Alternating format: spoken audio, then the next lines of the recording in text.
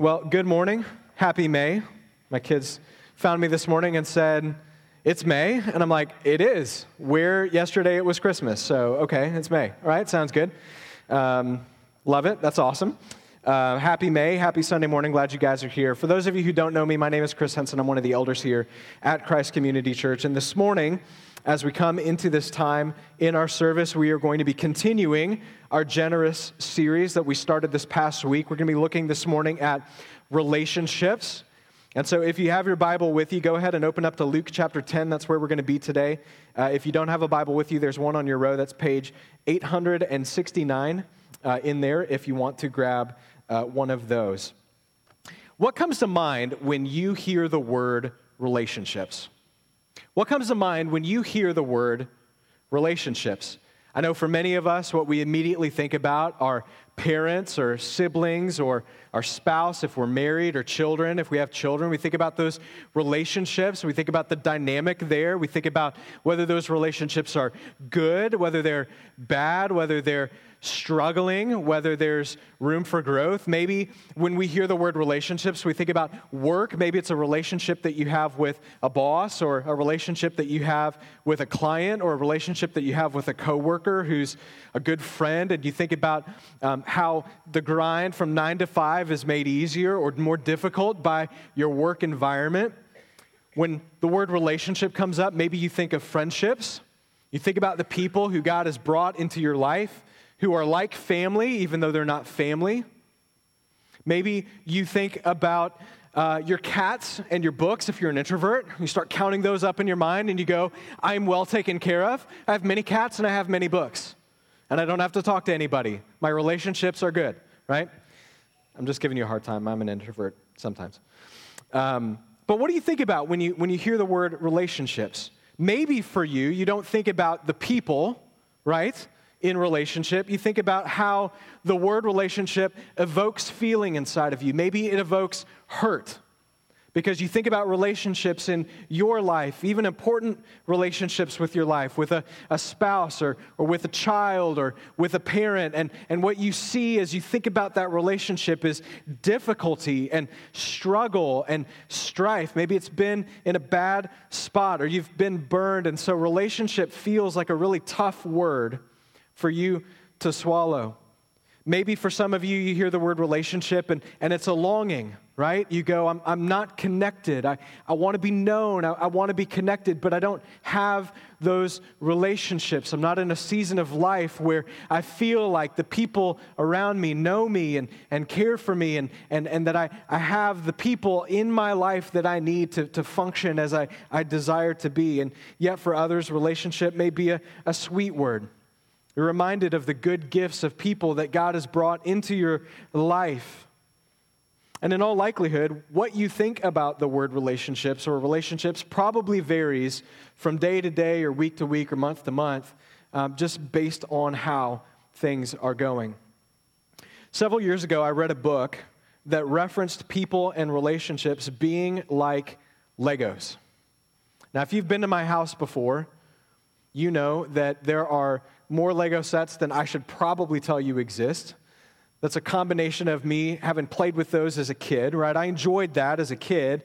So when my kids were little, we started buying sets, and then my parents did the obligatory grandparent purge of the attic, and so bins of my stuff ended up at my house. And I'm sitting there going, great, what am I going to do with all this? And so we added more, and then COVID hit, and we were all trying to figure out what to do. And so that was an easy win, right? Hey, you're bored? Go spend 2 hours doing this. We can still Amazon stuff to the door. That's awesome, right? The point with Legos and relationships that this book made was simply this. It said Lego bricks are designed to fit with each other. Doesn't matter if you bought a set 50 years ago or if you go to the store this afternoon. If you pull out a Lego brick, it is designed to fit with other Lego bricks. That's how they're engineered. That's their purpose. But while the purpose of Lego bricks is to be pieced together, not all Lego bricks have the same number of connectors, do they? Some have 4 on top, some have 1, some have 8. And similarly, as people, we are designed to connect to others.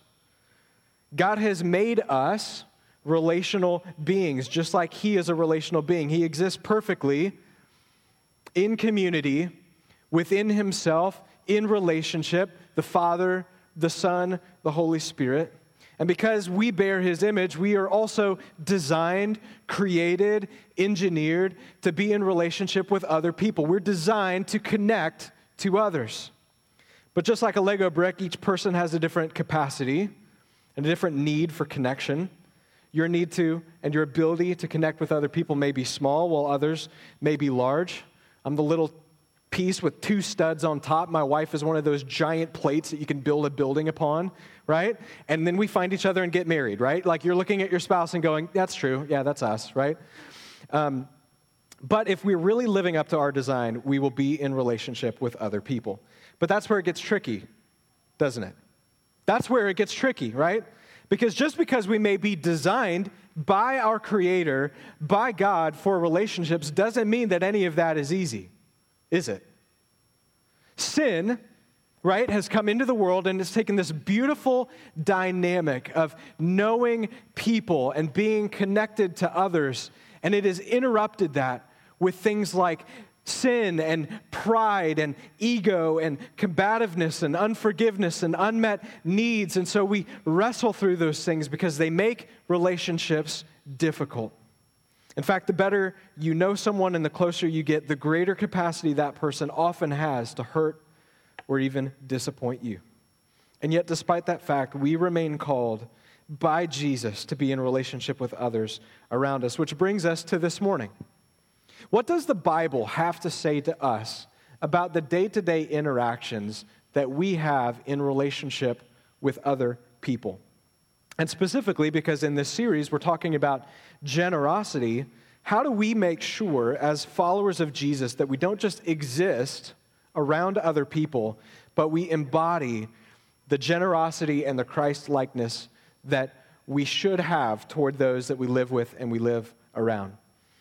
You know, when we looked at this topic, when we started studying for this, you know, the Bible is replete with examples of relationship. There's case studies of good relationships and bad relationships. There's commands, there's imperatives, there's more. But what I want to do this morning is look at Luke chapter 10, the parable of the Good Samaritan. Now, if you've been around church, you've probably heard this parable before. I remember being in VBS as a kid, and I think we acted this out. All I remember is it was the one time throughout the course of the year that you could like jump over the pews in the sanctuary and run around and no one got mad at you, which was awesome, right?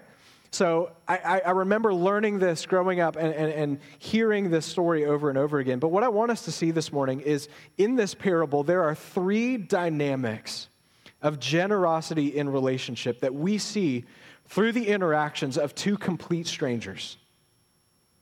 And Jesus' point in telling it to us is that he's going to show us what it looks like, even if you have no idea who the other person is, to live out of a deep and overflowing love for others because of the generosity and graciousness we've received from God. So how much more then do we embody these types of actions that we'll see toward those that we do have relationship with? So let's take a look at Luke 10, starting in verses 25, and we'll begin. Luke chapter 10, verse 25 says this. It says, "And behold, a lawyer stood up to put him to the test, saying, 'Teacher, what shall I do to inherit eternal life?' And he said to him, 'What is written in the law? How do you read it?' And he answered, 'You shall love the Lord your God with all your heart and with all your soul and with all your strength and with all your mind, and your neighbor as yourself.' And he said to him, 'You have answered correctly. Do this, and you will live.'" Well, let's pause there and set up the context here just a little bit. As you read through the Gospels, you see this kind of thing happen from time to time. Jesus is teaching in a synagogue. He's teaching in an open place. And a religious leader, a Pharisee, a lawyer, someone comes up to him and asks him a test question, trying to trip Jesus up, trying to get him to say something that would cause him to be discredited. And Jesus sees straight through it, and just Jesus jukes him straight out and says, look, if you're a lawyer, right, I know that you understand what the law says. You're not asking me a question that you don't know the answer to. So Jesus looks at him and he says, how do you read the law? What do you understand it to say? And so the man replies and says, you shall love the Lord your God with all your heart and your soul and strength and mind, and your neighbor as yourself. We see this in other places in Scripture. What's the greatest commandment, Jesus? What's the greatest commandment? How do I take everything that I know about God in the Bible, in the law, summarize it to what is most critical? And Jesus replies and says, what? Love the Lord your God. The second is like it. Love your neighbor as yourself. The whole of the law and the prophets hang on these two things. So this is not new. This is not uncommon. This is not unknown. They understand this. And so Jesus replies and tells this man, you've answered correctly. Do this and you will live. But even with the right answer, it isn't enough. If you look at verse 29, it says, seeking to justify himself, he asked Jesus, well, who is my neighbor? Who is my neighbor? If I really am going to honor what the law says, if I'm going to understand, Jesus, what you are calling me to do as I look horizontally to the relationships around me, who does that apply to? How do I understand that command to work on a ground level? Because in the lawyer's mind as a Jew, he likely would have assumed that Jesus, also being a Jew, would tell him, hey, just go love the other Jews around you. That's your neighbor. Because if you were a Jewish person living in that time, that is what you thought. You thought, I'm a Jew, I'm living in Israel, the people around me that I'm called to love, that are my neighbors, are my Jewish brothers and sisters. That's it. That's what I'm supposed to do. Maybe he assumed that Jesus would give him a list or some parameters, but his aim here, seeking to justify himself, is to narrow his focus on what he was already doing. You don't seek to justify yourself unless you think you've already got it figured out. Be nice if it was that easy, wouldn't it? To only love the people in relationship that we were already inclined to love. That would be great. We could pack this up and go home, right? I love these people over here. I'm inclined to love them. I like them. I don't disagree with them. I don't have issue with them. There's no strife with them. They don't get on my nerves. They don't have a different worldview than me. They don't vote differently than me. They don't handle their kids differently than me. They don't have issues with me. I don't have to worry about that. I'm already inclined to love and receive them without issue. That's my neighbor. That's what this lawyer is thinking. But in God's economy of relationships, one who has rightly understood and experienced the generous love of God does not ask questions about how to limit the display of the love of God toward others, or to work their way out of obeying God's commands for how we treat others, but seek opportunity to demonstrate it to all those who we can by the power and the mercy of Jesus. And so Jesus tells this lawyer this parable as a grace to him to say, if you really want to know what it looks like, if you really want to know what it looks like to be generous and loving toward people in relationship as your neighbor, let me tell you a story. We put some flesh on this so that you can see just what this looks like. So let's see how this plays out in this parable, starting here in verse 30. It says, Jesus replied, a man was going down from Jerusalem to Jericho, and he fell among robbers who stripped him and beat him and departed, leaving him half dead. Now by chance, a priest was walking down that road, and when he saw him, he passed by on the other side. So likewise, a Levite, when he came to the place and saw him, passed by on the other side. But a Samaritan, as he journeyed, came to where he was. And when he saw him, he had compassion.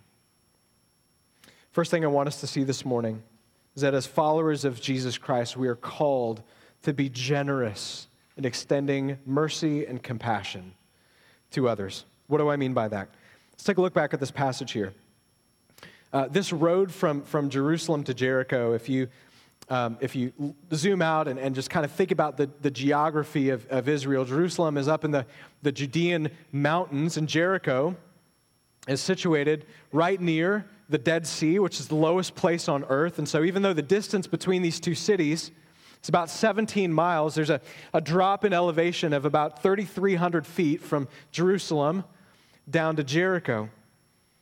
And it's through this elevation of rocky mountains and deep ravines. And to this day, if you pull up Google Maps and get out and take a look at it and see these two cities in present-day Israel, there's just not a lot between them. It's not a friendly environment. It's not the place where you go, oh yeah, I'm going to build a summer house over there on the top of that ravine. Like, it doesn't work that way. This is not an environment in which you want to spend any more time than what's necessary to go from point A to point B. Now, this was well known in Jesus' day, so it wasn't uncommon for this road to be marked by pockets of people who were robbers, who would hide in caves and hide in the crevices of the mountains and wait for travelers who were maybe foolish enough to walk alone or unable to go with a group of people or unable to get away quickly to come along so that they could jump out and take advantage of them. And there wasn't much you could do if you encountered robbers either, right? There wasn't a lot of places you can run. There's a cliff over here, there's a mountain over here, and there's a path in between. And so it wasn't as simple as just evading people. You could fight. You could surrender. They didn't have MMA. There's no LTCs at this point, right? You could fight. You could surrender. Try to make an escape. And that's what we see here. An Israelite man is walking down the road, and he's attacked by robbers who beat him up, strip him of his clothes, and leave him half dead. And then along comes a priest. What is the assumption that you and I have? What is the assumption this lawyer has when you hear that a priest is walking down the road? Our first inclination is, surely that man would stop and help. His job, what he does from sun up until sundown, is go to the temple of God and on behalf of the people of God, stand before Yahweh and offer sacrifices and pray for the people and help them and serve them and love them, because his job is to be a shepherd over the people of Israel. Where everyone else may fail to understand the importance of people and rightly understanding their value and their worth before God Almighty, the priest would be it. They know the law. They worship God. You'd expect that we'd see the priest to offer, to stop, and help. But that's not what we see here, is it? He comes upon the man, he sees him, and he passes by on the other side. Whoever designed the Woodlands somehow understood that it's really important to be able to walk 10 people wide down sidewalks in our area. That's because we've got bikes and strollers and everything else. We live in an area where there are palatial sidewalks. Oh my goodness, there's 6-lane highways, right? That is not this road. If you look at pictures of what this may have looked like, passing by this guy on the other side may have meant stepping over him, because that's how much room there is to get by this guy. So there's an intentional decision being made here, isn't there? There's someone up ahead. There's someone I have encountered who needs what I can provide. There's someone I've come upon who needs mercy, who needs help. And as I get closer and closer and closer, and I look at what's going on, I say to myself, hard pass. Hard pass. I'm going to keep going on the way. Now, before we look at this priest and assume the worst about him, there's a couple things going on, right? Maybe he's afraid.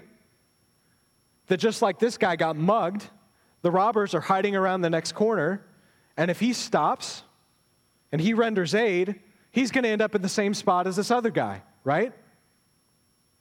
Maybe as a priest, he's sitting there going, I don't know if this dude is dead or not, but homeboy isn't kicking, right?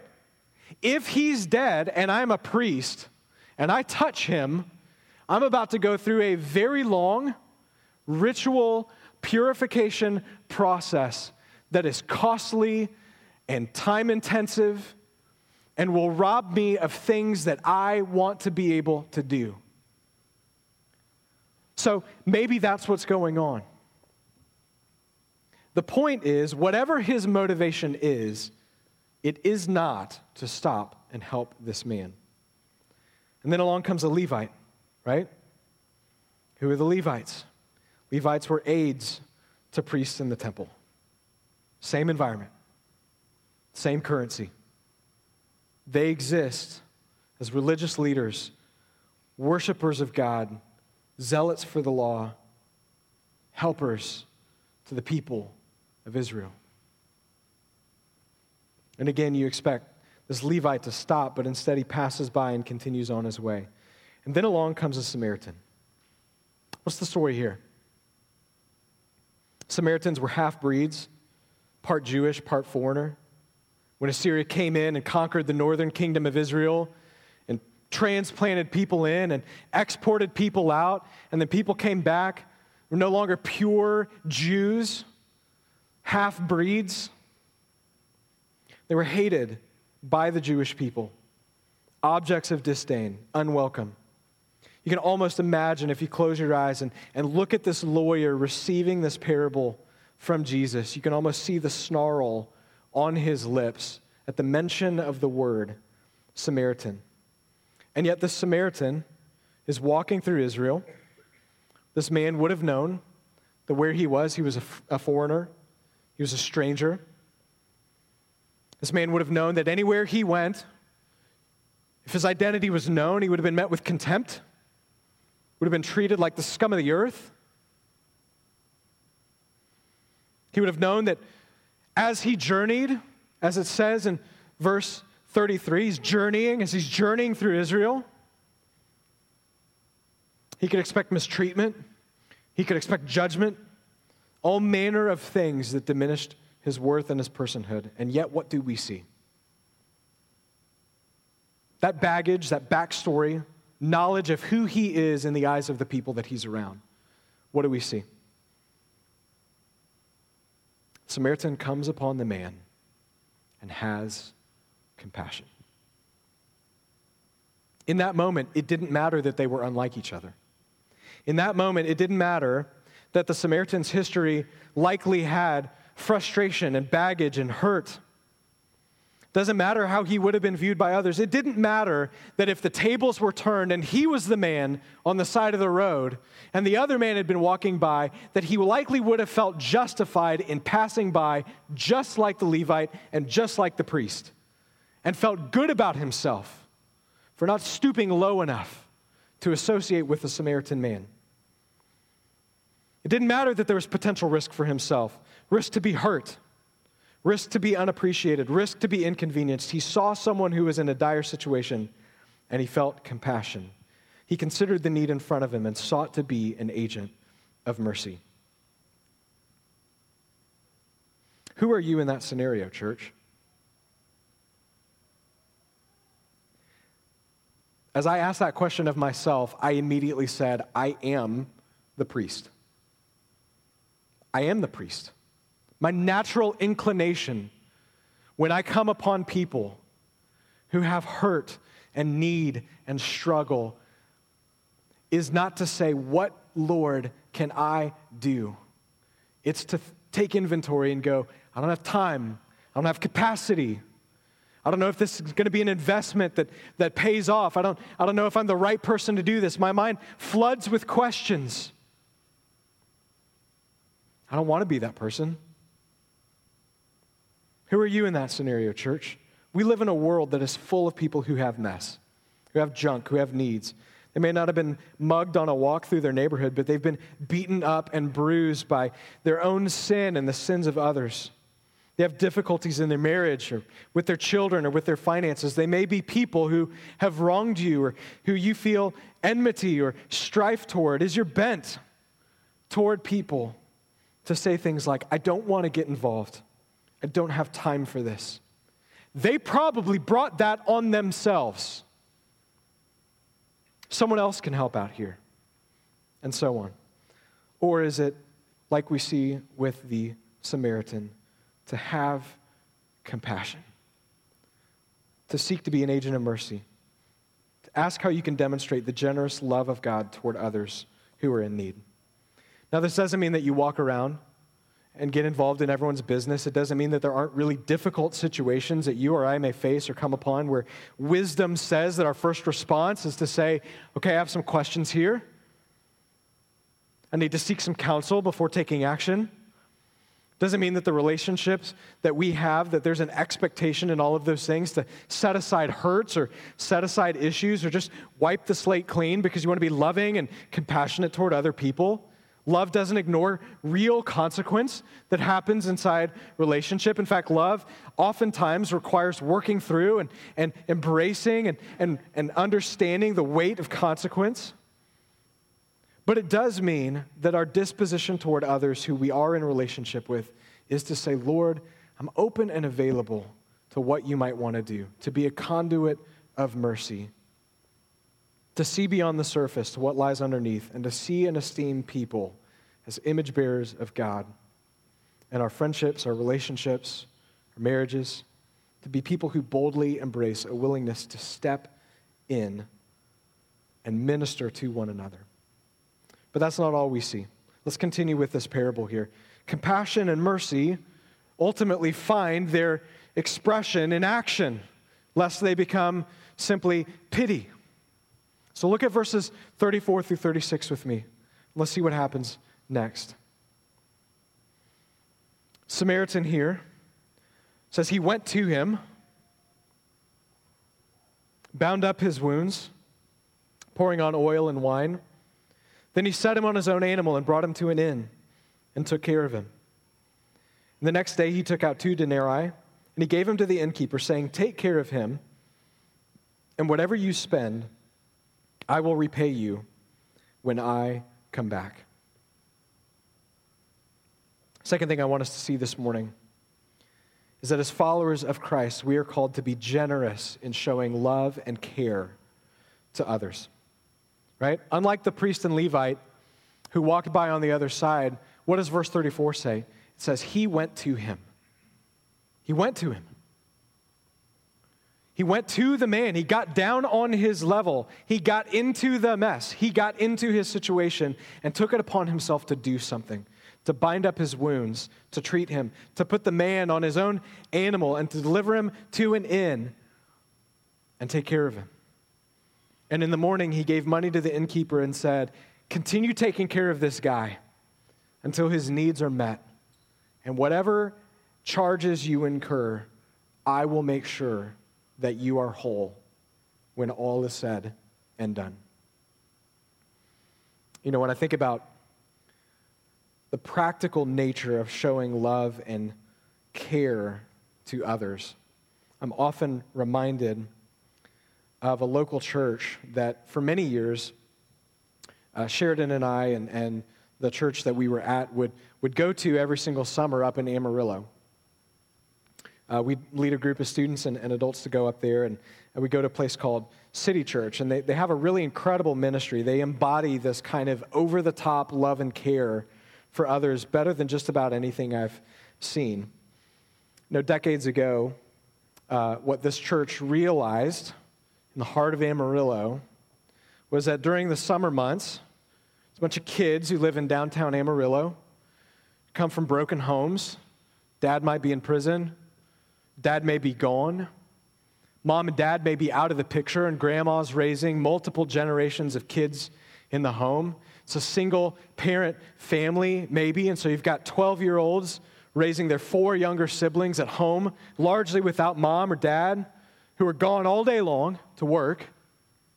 no supervision, no care. And when summer came, they began to realize many of these kids eat every single day because they go to school and their school feeds them breakfast and lunch. And when they go home, there's not a guarantee that there's bread on the table. And so City Church wanted to show love and care for these families beyond just showing up at the door and saying, hey, I'm here with the good news of the gospel of Jesus Christ. Have you heard it?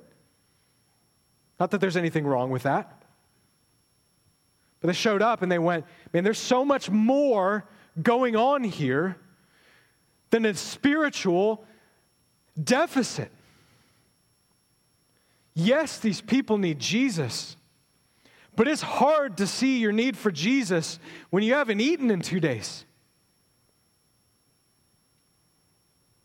So they started making breakfast and sending the church bus out and picking up fleets of kids, one after one after one, of bus loads of kids, brought them to the church and fed them breakfast. And then they started feeding them lunch. And then they began to notice that many of these families who were not receptive to the gospel began to listen because they saw that this church was going out of their way to demonstrate sacrificial love for their family. And they were doing it with deep care and affection for them as people. Not just showing up and feeding them a meal, but saying, let's fix your home. Let's find you a job. Come sit in your living room and know you. And know your story and know your hurt. Know your history. And pray with you. And love you. And serve you. And not just make you an object of increasing our baptism stats, but wanting to know who you are as a person made in the image of God. And praying with them through difficulties and welcoming them as families into a community of believers who love them and didn't disparage them for their circumstances and have pity on them as though, oh my goodness, look at the good we're doing for you. We have so much and you have so little. But instead saying, you deserve a fellowship and a community of people who've been bought by the blood of Jesus and whose circumstances in this world have no more definition of your worth and value before the Father than mine. I want you to know that. Fast forward to this day, this church for decades now has been doing this, and they, to this day, feed thousands of kids meals in downtown Amarillo every single day of the summer. A few years back, there was an empty lot across the street from their church. They bought it. They built a rock wall. They built basketball courts. They built snow cone stands. They put in bounce houses so that every day of the summer they can go out and feed kids, but they can grab whole neighborhoods of kids in a fleet of 15-passenger vans, bring them to the park so that maybe, just maybe that day, they can hear about the good news of Jesus and do it in an environment where they feel like they are the most important, special, cared for people in the world. You know, while we were there, the gentleman that ran many of these lunch routes is a man named Jackie. And I remember sitting down with him one afternoon and asking him about his story and just, hey, how'd you get involved here? You know, tell me your story. And do you ever ask a question and then go, I was not ready for the answer to that? Like, Lord, thank you for what I'm about to hear, but I can't do this. This is too much, right? So he begins to well up, tears in his eyes, and he begins to tell me about how the pastor of the church had found him several years in the past.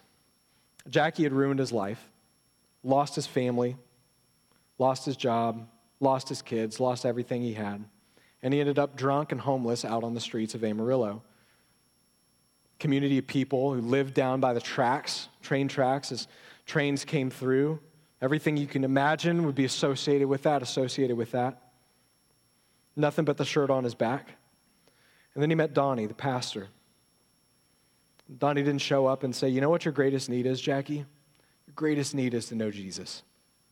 It's true. Absolutely, unequivocally true. He said, hey, my church is right over there. Can I bring you in and feed you a meal? Can I get you some clothes? Can I give you a hot shower? Can I just sit with you for a few minutes? And this process continued over and over and over again. Jackie would go back to the tracks. Donnie would find him, invite him to come in. Eventually, Jackie came to see his need for Jesus and trusted in him. But that wasn't the best part of the story, right? Care, love for this man looked like them saying, okay, now let's get you a job. Let's help you get your life in order. Let's help bring reconciliation to the relationships that you've lost, even if they don't resume. And many years later, as I was sitting with him there in the cafeteria of the church, he's telling me this story. He's telling me, you know, Chris, the mercy of Jesus toward me is this. I met Jesus. I know Jesus. And everything that I had lost has been restored. I didn't regain my family. I didn't regain my spouse. I didn't regain my children. But I met someone else who understood the mercy of Jesus. We've been married for 5 years now. And I went out to the streets of Amarillo, and I started adopting kids off the streets of Amarillo and bringing them into my home. Not once or twice, but 6 times. And he spent every day of his summer waking up and driving to the church with his kids and with his wife so that he could make hot lunches and go out to the communities where he once lived and preach the gospel of Jesus Christ to those who had a deep need for him. And I asked him, why? What led you to do that? And he said, when I see how merciful the Lord has been to me, how could I choose to do anything different to those around me? Those are men, right? This is not an isolated story. All of us in this room could come together and we could talk about a time where God has profoundly used us or used someone in our life to demonstrate generous, over-the-top, unexplainable love and care empowered by Jesus toward us. Or we know someone who has. Or we've been the recipient of it, or we've been the giver of that. This is not a unique story. This is what people who've been bought by the blood of Jesus believe should be inclined as we have opportunity to do so, to do. Be generous in showing love and care for others because of what the Lord has done. You know, looking back to Luke here, would it not have been sufficient for the Samaritan to show love for this man by simply going to get someone to render aid? Would that not have been sufficient? I think it would have. Would it have been sufficient for him to deliver the man to the city ahead and let someone else take care of him? I think either one would have been a display of unexpected care and concern. But we see so much more. We see an intentional, sacrificial, deeply profound display of care and love toward this man who is a complete stranger. How much more, church, should we then operate toward those we know? How much more should we, as we have opportunity, as Galatians 10 says, to do good to everyone, especially to those of the household of faith, use our knowledge of how merciful God has been, how generous he's been toward us, to infuse in our relationships mercy, love, care, concern for one another. What Jesus shows us in this parable here is that there is a form of love, we know this, that is talk and transaction, but there's also a form of love toward others that's investment and transformative and grace-filled and sacrificial, that gives of time, that gives of resources, that gives of mental capital to see that others are loved and cared for. And that isn't just reserved, right, for people that we want to share the gospel with. It's not, hey, I want you to know Jesus, so I'm going to go over the top in caring for you. This also applies to our homes and our work, our marriages, our children, our church. Does that mark our lives as believers and our relationships? Last thing I want us to see is this. Look back at Luke chapter 10, verses 36 through 37. Jesus has just finished telling this parable, and now he's going to apply the lesson to the lawyer who's listening. Jesus says to the man, which of these 3 do you think proved to be a neighbor to the man who fell among robbers? He said, the one who showed him mercy. And Jesus said to him, you go and do likewise. Conclusion of this parable shows us that as followers of Jesus Christ, believe we're called to be generous in building one another up. What do I mean by that? We saw in this parable, right, Samaritan is the one who showed mercy to the man who was hurt. But if you zoom out from this parable, you zoom out from this interaction, you see that Jesus is ultimately showing mercy to the lawyer, isn't he? Jesus knew the intention of his heart. He knew that his intention was not to understand. He knew that the intention of this man's heart was not to figure out how he could cover the gaps in his understanding of what it meant to be a neighbor to other people. His heart's intention was to justify himself. Jesus could have looked at him and said, hey, you're a smart guy. You're a lawyer. What do you think? What do you think your neighbor is? Who do you think your neighbor is? Surely you've read the scripture. Surely you know the law. This is an easy answer. This is a gimme. You know who your neighbor is. But he doesn't do that, does he?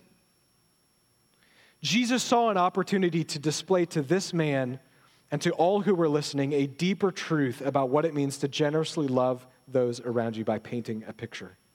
A story that would leave no question marks about the fact that mercy and care and compassion and love are elements that flow out of people who love God toward others. And in doing so, Jesus demonstrates for us that even in the face of a person whose heart was far away from him, his aim was to build the man up, provide him with an opportunity to see and understand where he still has opportunity to rightly orient his heart around the truth of God. He directs him to a place of understanding. He says, which of these three proved to be a neighbor to the man who fell among the robbers? Lawyer, I want you to get this. I don't want you to walk away feeling justified in yourself. I want you to walk away and know what it feels like to understand what God has called us to. I'm pleading with you to know. Answer this question. Who was the neighbor? And he doesn't leave a question mark about what he's supposed to do with that. He says, go and do likewise. It's hard, but it's not difficult to understand. This is what it looks like to embody an understanding that you, lawyer, we, church, are the people of God. And we live and operate in a world around us of people who are broken and hurting, both in this room and outside of this room, and have the opportunity to be conduits of the generous mercy and grace of our Father. As followers of Jesus, we have a call to build one another up, to not leave one another hanging, to not leave question marks, but to build one another up in the knowledge and obedience of Jesus, helping to instruct and correct and encourage one another along the way. Right? This can be hard because if you're like me, I don't want anyone to know my doubts. I don't want them to know my questions. I don't want them to know my fears. I don't want them to know my junk. But you know what I need more than self-preservation? I need the gospel truth found in this word to be spoken over to me by the Lord as I read and by his people as they minister to me as well. That's what I need. If you look in the New Testament, there are over 30 different specific times that a unique action is given to believers that we're supposed to do for one another. Greet one another, forgive one another, love one another, confess your sins to one another, comfort one another, and so on.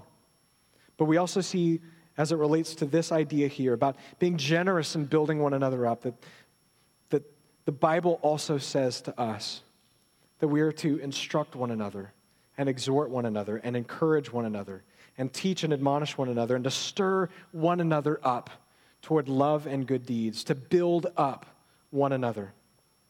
Our aim in relationship with those in and outside of the church should have as its highest ideal that those that we interact with come to be more like Jesus.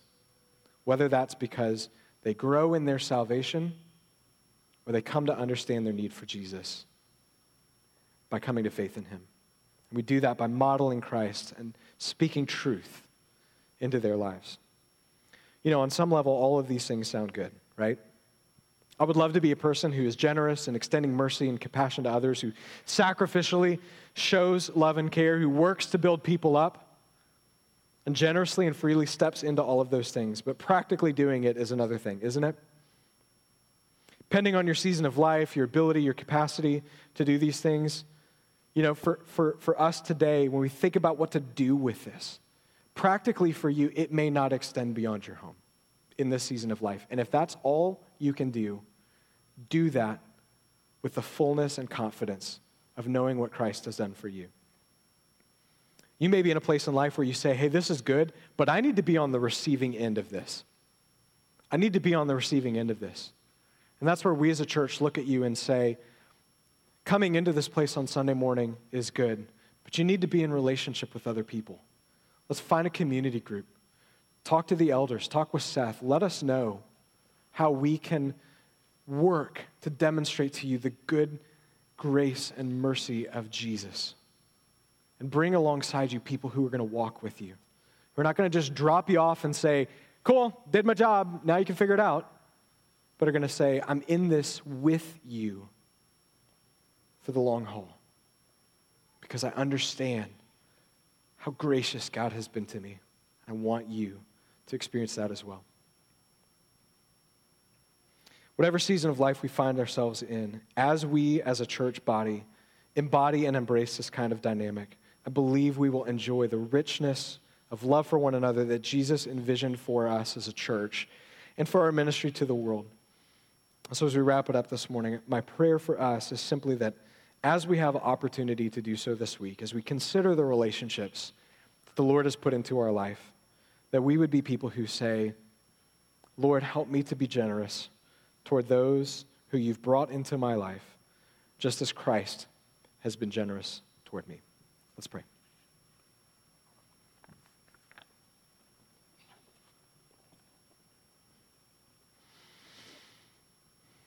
Father, we thank you this morning that we can talk about what it looks like to be generous in relationships, believe best about people, to be merciful, to show love and care, to seek to build one another up, because you first sought us out. As your word says, we love because you first loved us. Everything flows from there. Help us to mirror in our lives, in some small way, the rich mercy and generosity that we've received from you, Christ, as our Savior, who saw us in the midst of our own mess and brought us back to life. We celebrate that together this morning as we continue in our time of worship together. For your honor and glory, we pray these things. King Jesus, amen.